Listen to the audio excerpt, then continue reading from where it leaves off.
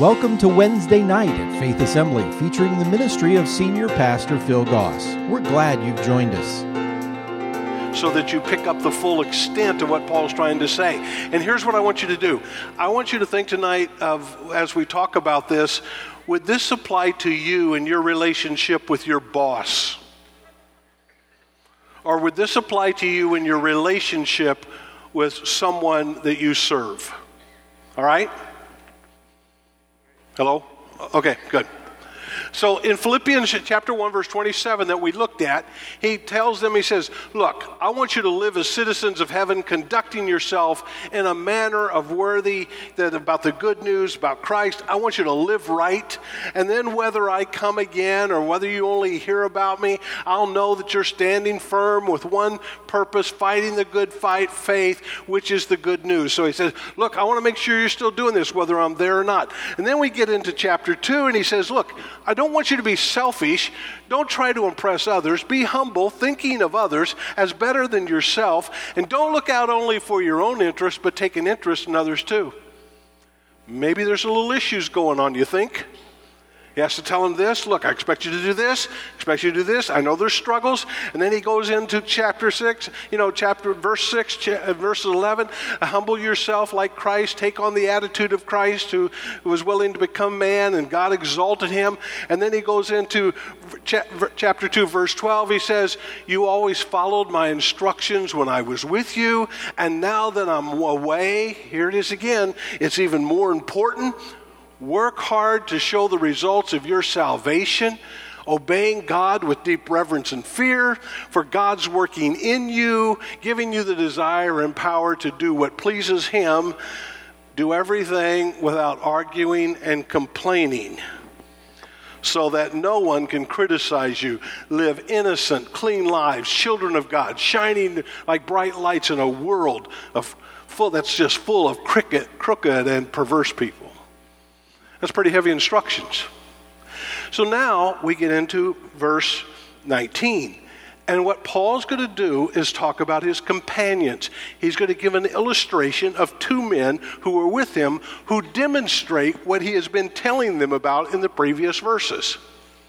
And he gives them, look at these two guys, kind of type thing.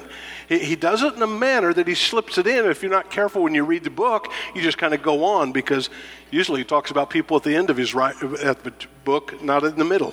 But here he is giving the illustration. So he's going to talk about two of his companions. First of all, Timothy. And Timothy has a caring heart. A caring heart.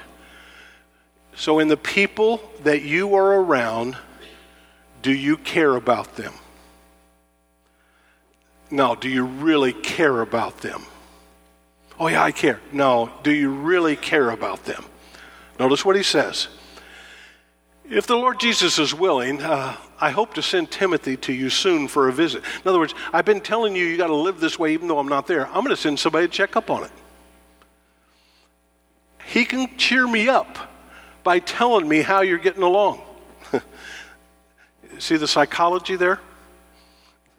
Positive, yeah. I have no one else like Timothy who genuinely cares about your welfare. All the others care only for themselves and not for what matters to Jesus Christ. If you really care about people, you care about them in their relationship with Jesus Christ. I care about them. I give them some food once in a while. I help them do this once in a while. That's good. Do that. But if you really care, what really matters is the relationship with Jesus Christ. And Paul says this about Timothy. He cares about you. In fact, he cares about you so much that he's not like anybody else, because all the other people only care about themselves. But he cares about how God is honored. He cares about how you're being taken care of. He cares about your relationship with God. He really cares for you. As Christians, we are responsible to care for other people. Boy, you're really slow there. It's our responsibility to care. You see, we tend especially in America, to just get isolated about ourselves. Or maybe my family. But you see, in scriptural terms, in Christian terms, this is your family. We care. And he says, I want you to follow the example of Timothy here. I want you to know he cares about you. He's not like everybody else. So when you talk about your relationship with other people, when you talk about the people, because remember, Timothy is serving Paul, isn't he? Paul's kind of his boss. He's doing what Paul wants him to do. And Paul says this about it. You know what? There's nobody else like him. The one thing I'm proud about him is he really cares about you. And the things that he's doing, he's not just doing for himself. He's doing it because he cares about you, not like everybody else. So you and I shouldn't be like everybody else, should we? No. Secondly, Timothy has a proven character. Not only does he care, but his character is such that it's been proven time and time and time again. Verse 22. You know how Timothy's proved himself. Like a son with his father. Wow. That's a close relationship, isn't it? He has served with me in preaching the good news. He's followed me. He's cared for me. He's taken care of me. He waits on me. He helps me. He serves me. I hope to send him to you just as soon as I find out what's going to happen to me. And I have confidence from the Lord that I myself will come to see you soon. I don't know what's going to happen. I believe God's going to get me out of this. But I'm going to send Timothy to you because he really cares about you. He really understands himself. And you don't have to question his motives. You don't have to question his character because he's been proven time and time again. The people around you should be able to give a testimony to your character, because you have proved it day after day after day after day. Not once in a while. Well, I got my good moments, but I have my bad moments. And I try to make the good a little bit better than the bad. Oh, we got to do much better than that, don't we? You're really slow tonight. Maybe it's a cold. I don't know what it is. We got to do a lot better than that. And so he says, look, Timothy, there's nobody like him. Look what he's done. Look how he's done it. He's proven himself. Look at his character. I'm going to send him to you because I want him to help you, and he can give me a good message, and he can give me a good report, and he'll be faithful in what he does, and you don't have to worry about it.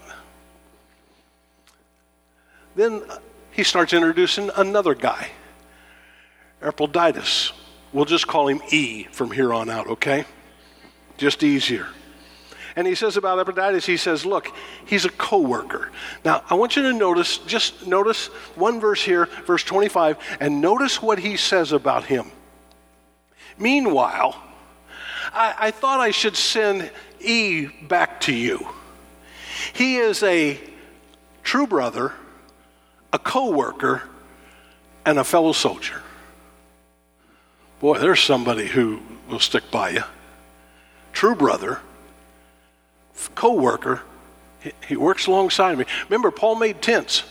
He didn't just preach, he wasn't sitting around writing 1 Corinthians all the time or another Bible. Don't bother me now, I'm writing one of the epistles. You'll read about it some other time.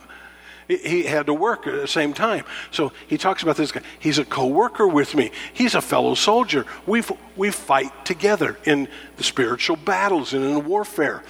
And he was your messenger to help me in I need. So what had happened is the church at Philippi had sent E to Paul with an offering, with financial resources to help him do what needed to be done.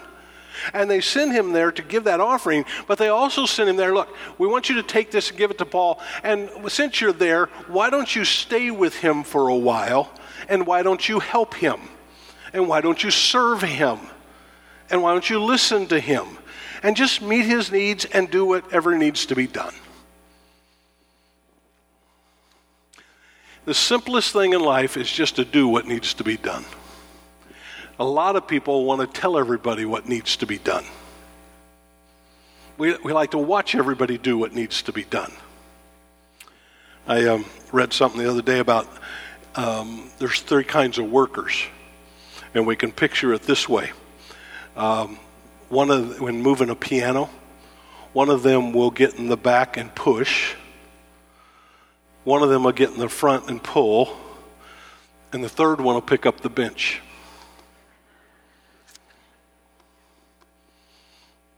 Co-worker. I'll give myself. I'll do it. Whatever needs to be done. Notice the great positive things he says about him. Secondly, he's committed. He's committed. Now, how committed is he? Oh, man, this guy's incredible. I'm sending him because he's been longing to see you. He's a little homesick. He misses you, and he's very distressed that you heard he was ill. In other words, he probably didn't travel to Paul by himself. He probably had some other guys go with him, because if you carried money, you needed to grow in a group, not just as an individual. And so he's probably there, and the people that went with him stayed for a while, and then they probably went back and said, you know what, he's not doing well. And he certainly was ill. In fact, he almost died. But God had mercy on him and also on me, so that I would not have one sorrow after another. So I'm all the more anxious to send him back to you, for I know you'll be glad to see him, and then I will not be so worried about you. Welcome him in the Lord's love and with great joy, and give him the honor that people like him deserve. Here it is. He risked his life for the work of Christ. And he was at the point of death while doing for me what you couldn't do from far away. That's a committed person. That's a committed guy. And so he tells these 2 little points about these 2 men that are with him to kind of pick up and to illustrate what he'd been telling them about how they were the examples of what he had been trying to get these people to understand. Here's how you work. Here's what, when you're with somebody that's serving alongside, this is how you treat them. This is what you do. This is how you operate. This is what it's about. And so, great illustration. So, just couple things here. Our consistency. How should we serve God? Knowing that we serve God when we serve others. Correct? So how do we do that? And what should our consistency be? How should we be living in serving other people by serving God? The first one is prove yourself. Notice each one of these, Timothy and E, you know what was it? They did this. They were faithful. They were committed. They stayed true. They had proven themselves over the course of time. And so you and I have the responsibility. You know, sometimes we step in and just say, look, I don't need to prove myself. I know what I'm doing. I don't need to do this. You know. But you and I don't care how much you know somebody and how long you've been doing it, we constantly have to live a life that's consistent, proving our lifelong commitment to Jesus Christ. That never ends. And so Paul writes to the church at Corinth, he says this to them: we prove ourselves by our purity, our understanding, our patience, our kindness, by the Holy Spirit within us, and by our sincere love. You prove your commitment to Christ. You prove your Christianity to others by the purity of your life. That means what comes out of your mouth. That means how you behave and how you talk and what you do. We prove it by our understanding. We care about people, so we understand the issues and the struggles that go on, and we are here's that word again, patient with people. And we patiently keep serving. And we're kind. And we allow the Holy Spirit to live within us, and therefore fruit is produced. And we love people. You want to prove yourself? Here it is. That's the checklist. That's what we do. And so in our walk with God, in our relationship with others, in our serving of others, in our job, we prove ourselves. Oh, it's not just proven that I can do this, I'm talented over here, and I can do this and that. All of these things are character traits, aren't they? And that's where the proof is. Because you can be the most talented person in the world and being able to do a lot of things, but if you're not this, you're not going to help people. I'll go on. Secondly, we help others reach their potential. So in other words, I'm more concerned about other people progressing than I am about me. I'm more concerned about other people getting promoted than I am about me. I'm more concerned about other people getting credit than I'm about me. Notice what Paul said when he wrote. He said, look, make sure this guy gets the honor that he's due.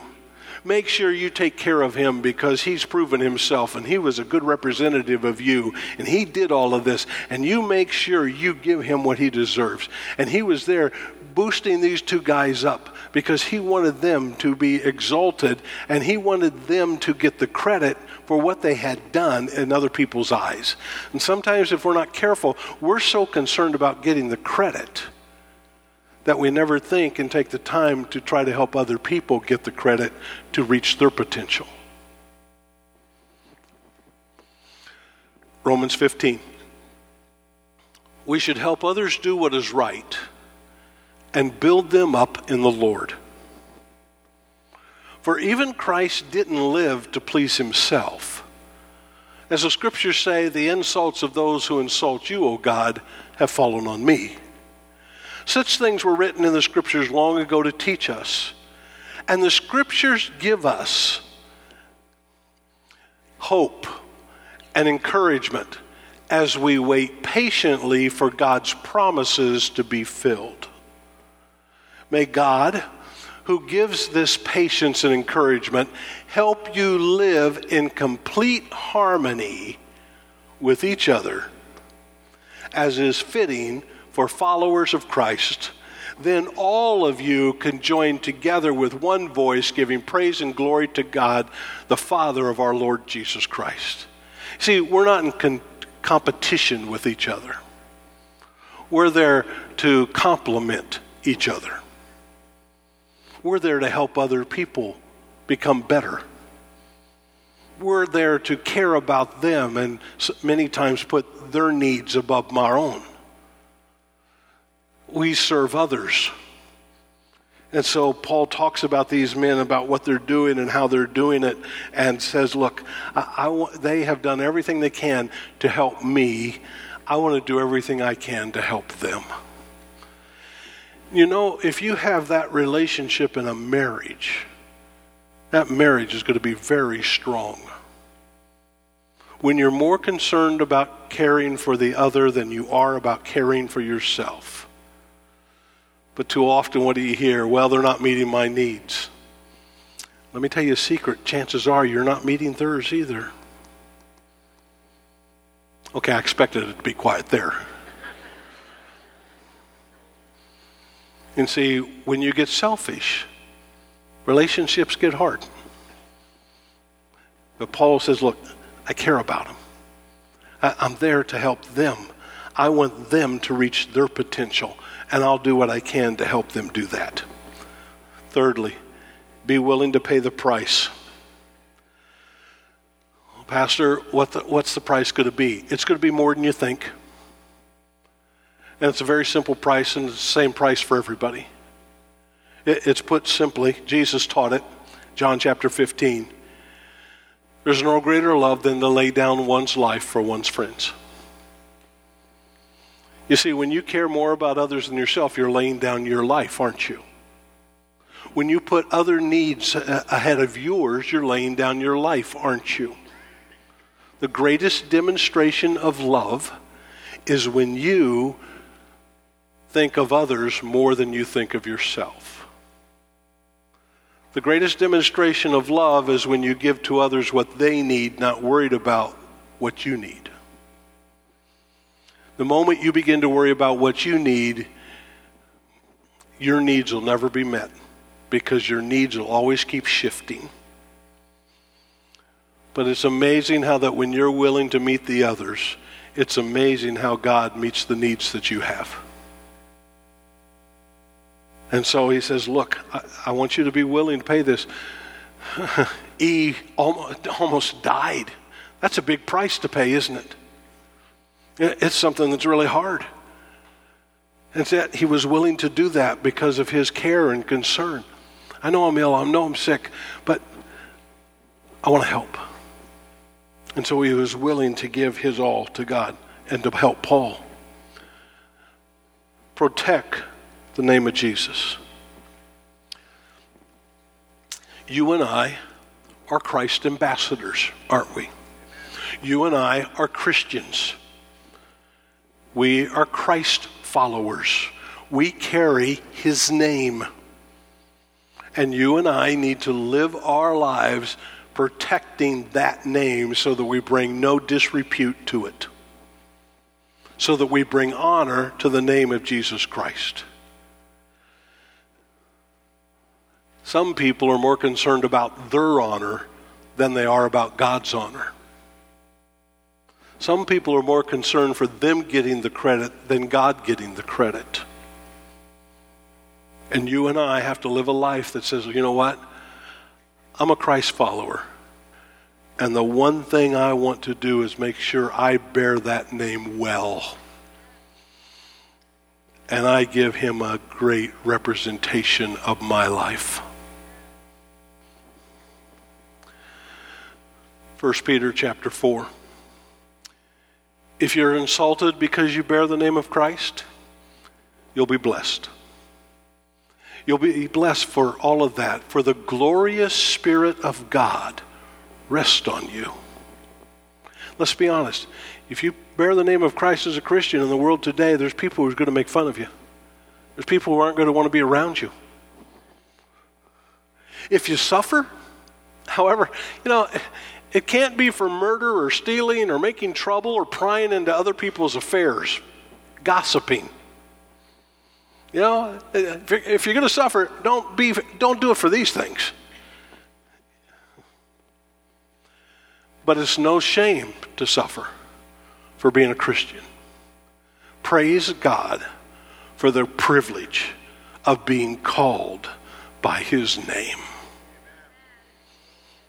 Praise God for the privilege of being called by his name. So, in the people you work for, in the people that you get to serve, if someone were to write about you, would they write about these things?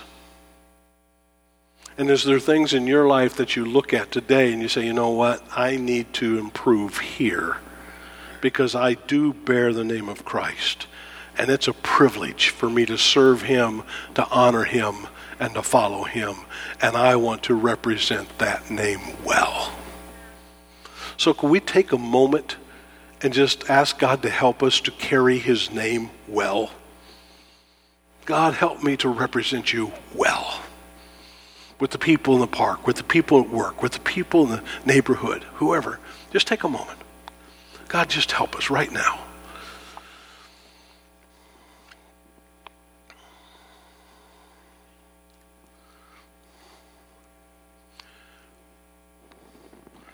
Lord, it truly is a privilege to be called a Christian. To have that name attached to you. To have my life attached to you is the greatest privilege in life.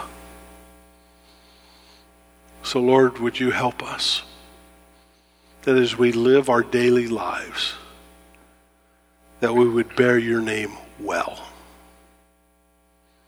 that we would represent you well, that you would remind us time and time again that as we go about our activities and as we relate to the people around us in our sphere of influence and our sphere of life, that we represent you and help us to bring honor and glory to your name. It's a name above every other one. Thank you for the privilege of being called a Christian. Help us to carry it well as we go from this place tonight. In thy name we pray. Everybody said, amen. God bless you as you go. Thank you for joining us for tonight's service. If you would like to talk with someone about what you've heard, please visit our website at faith.ag or call us at 239-543-2700. If you're in the Fort Myers area and don't already have a church home, you're invited to join us for Wednesday nights at 7 p.m. We also gather on Sunday mornings at 8:15 and 10:45 a.m. Faith Assembly is located at 7101 Bayshore Road. Join us again next time for Wednesday night at Faith Assembly. Faith Assembly's Wednesday night is a production of Faith Assembly Media Tech, North Fort Myers, Florida.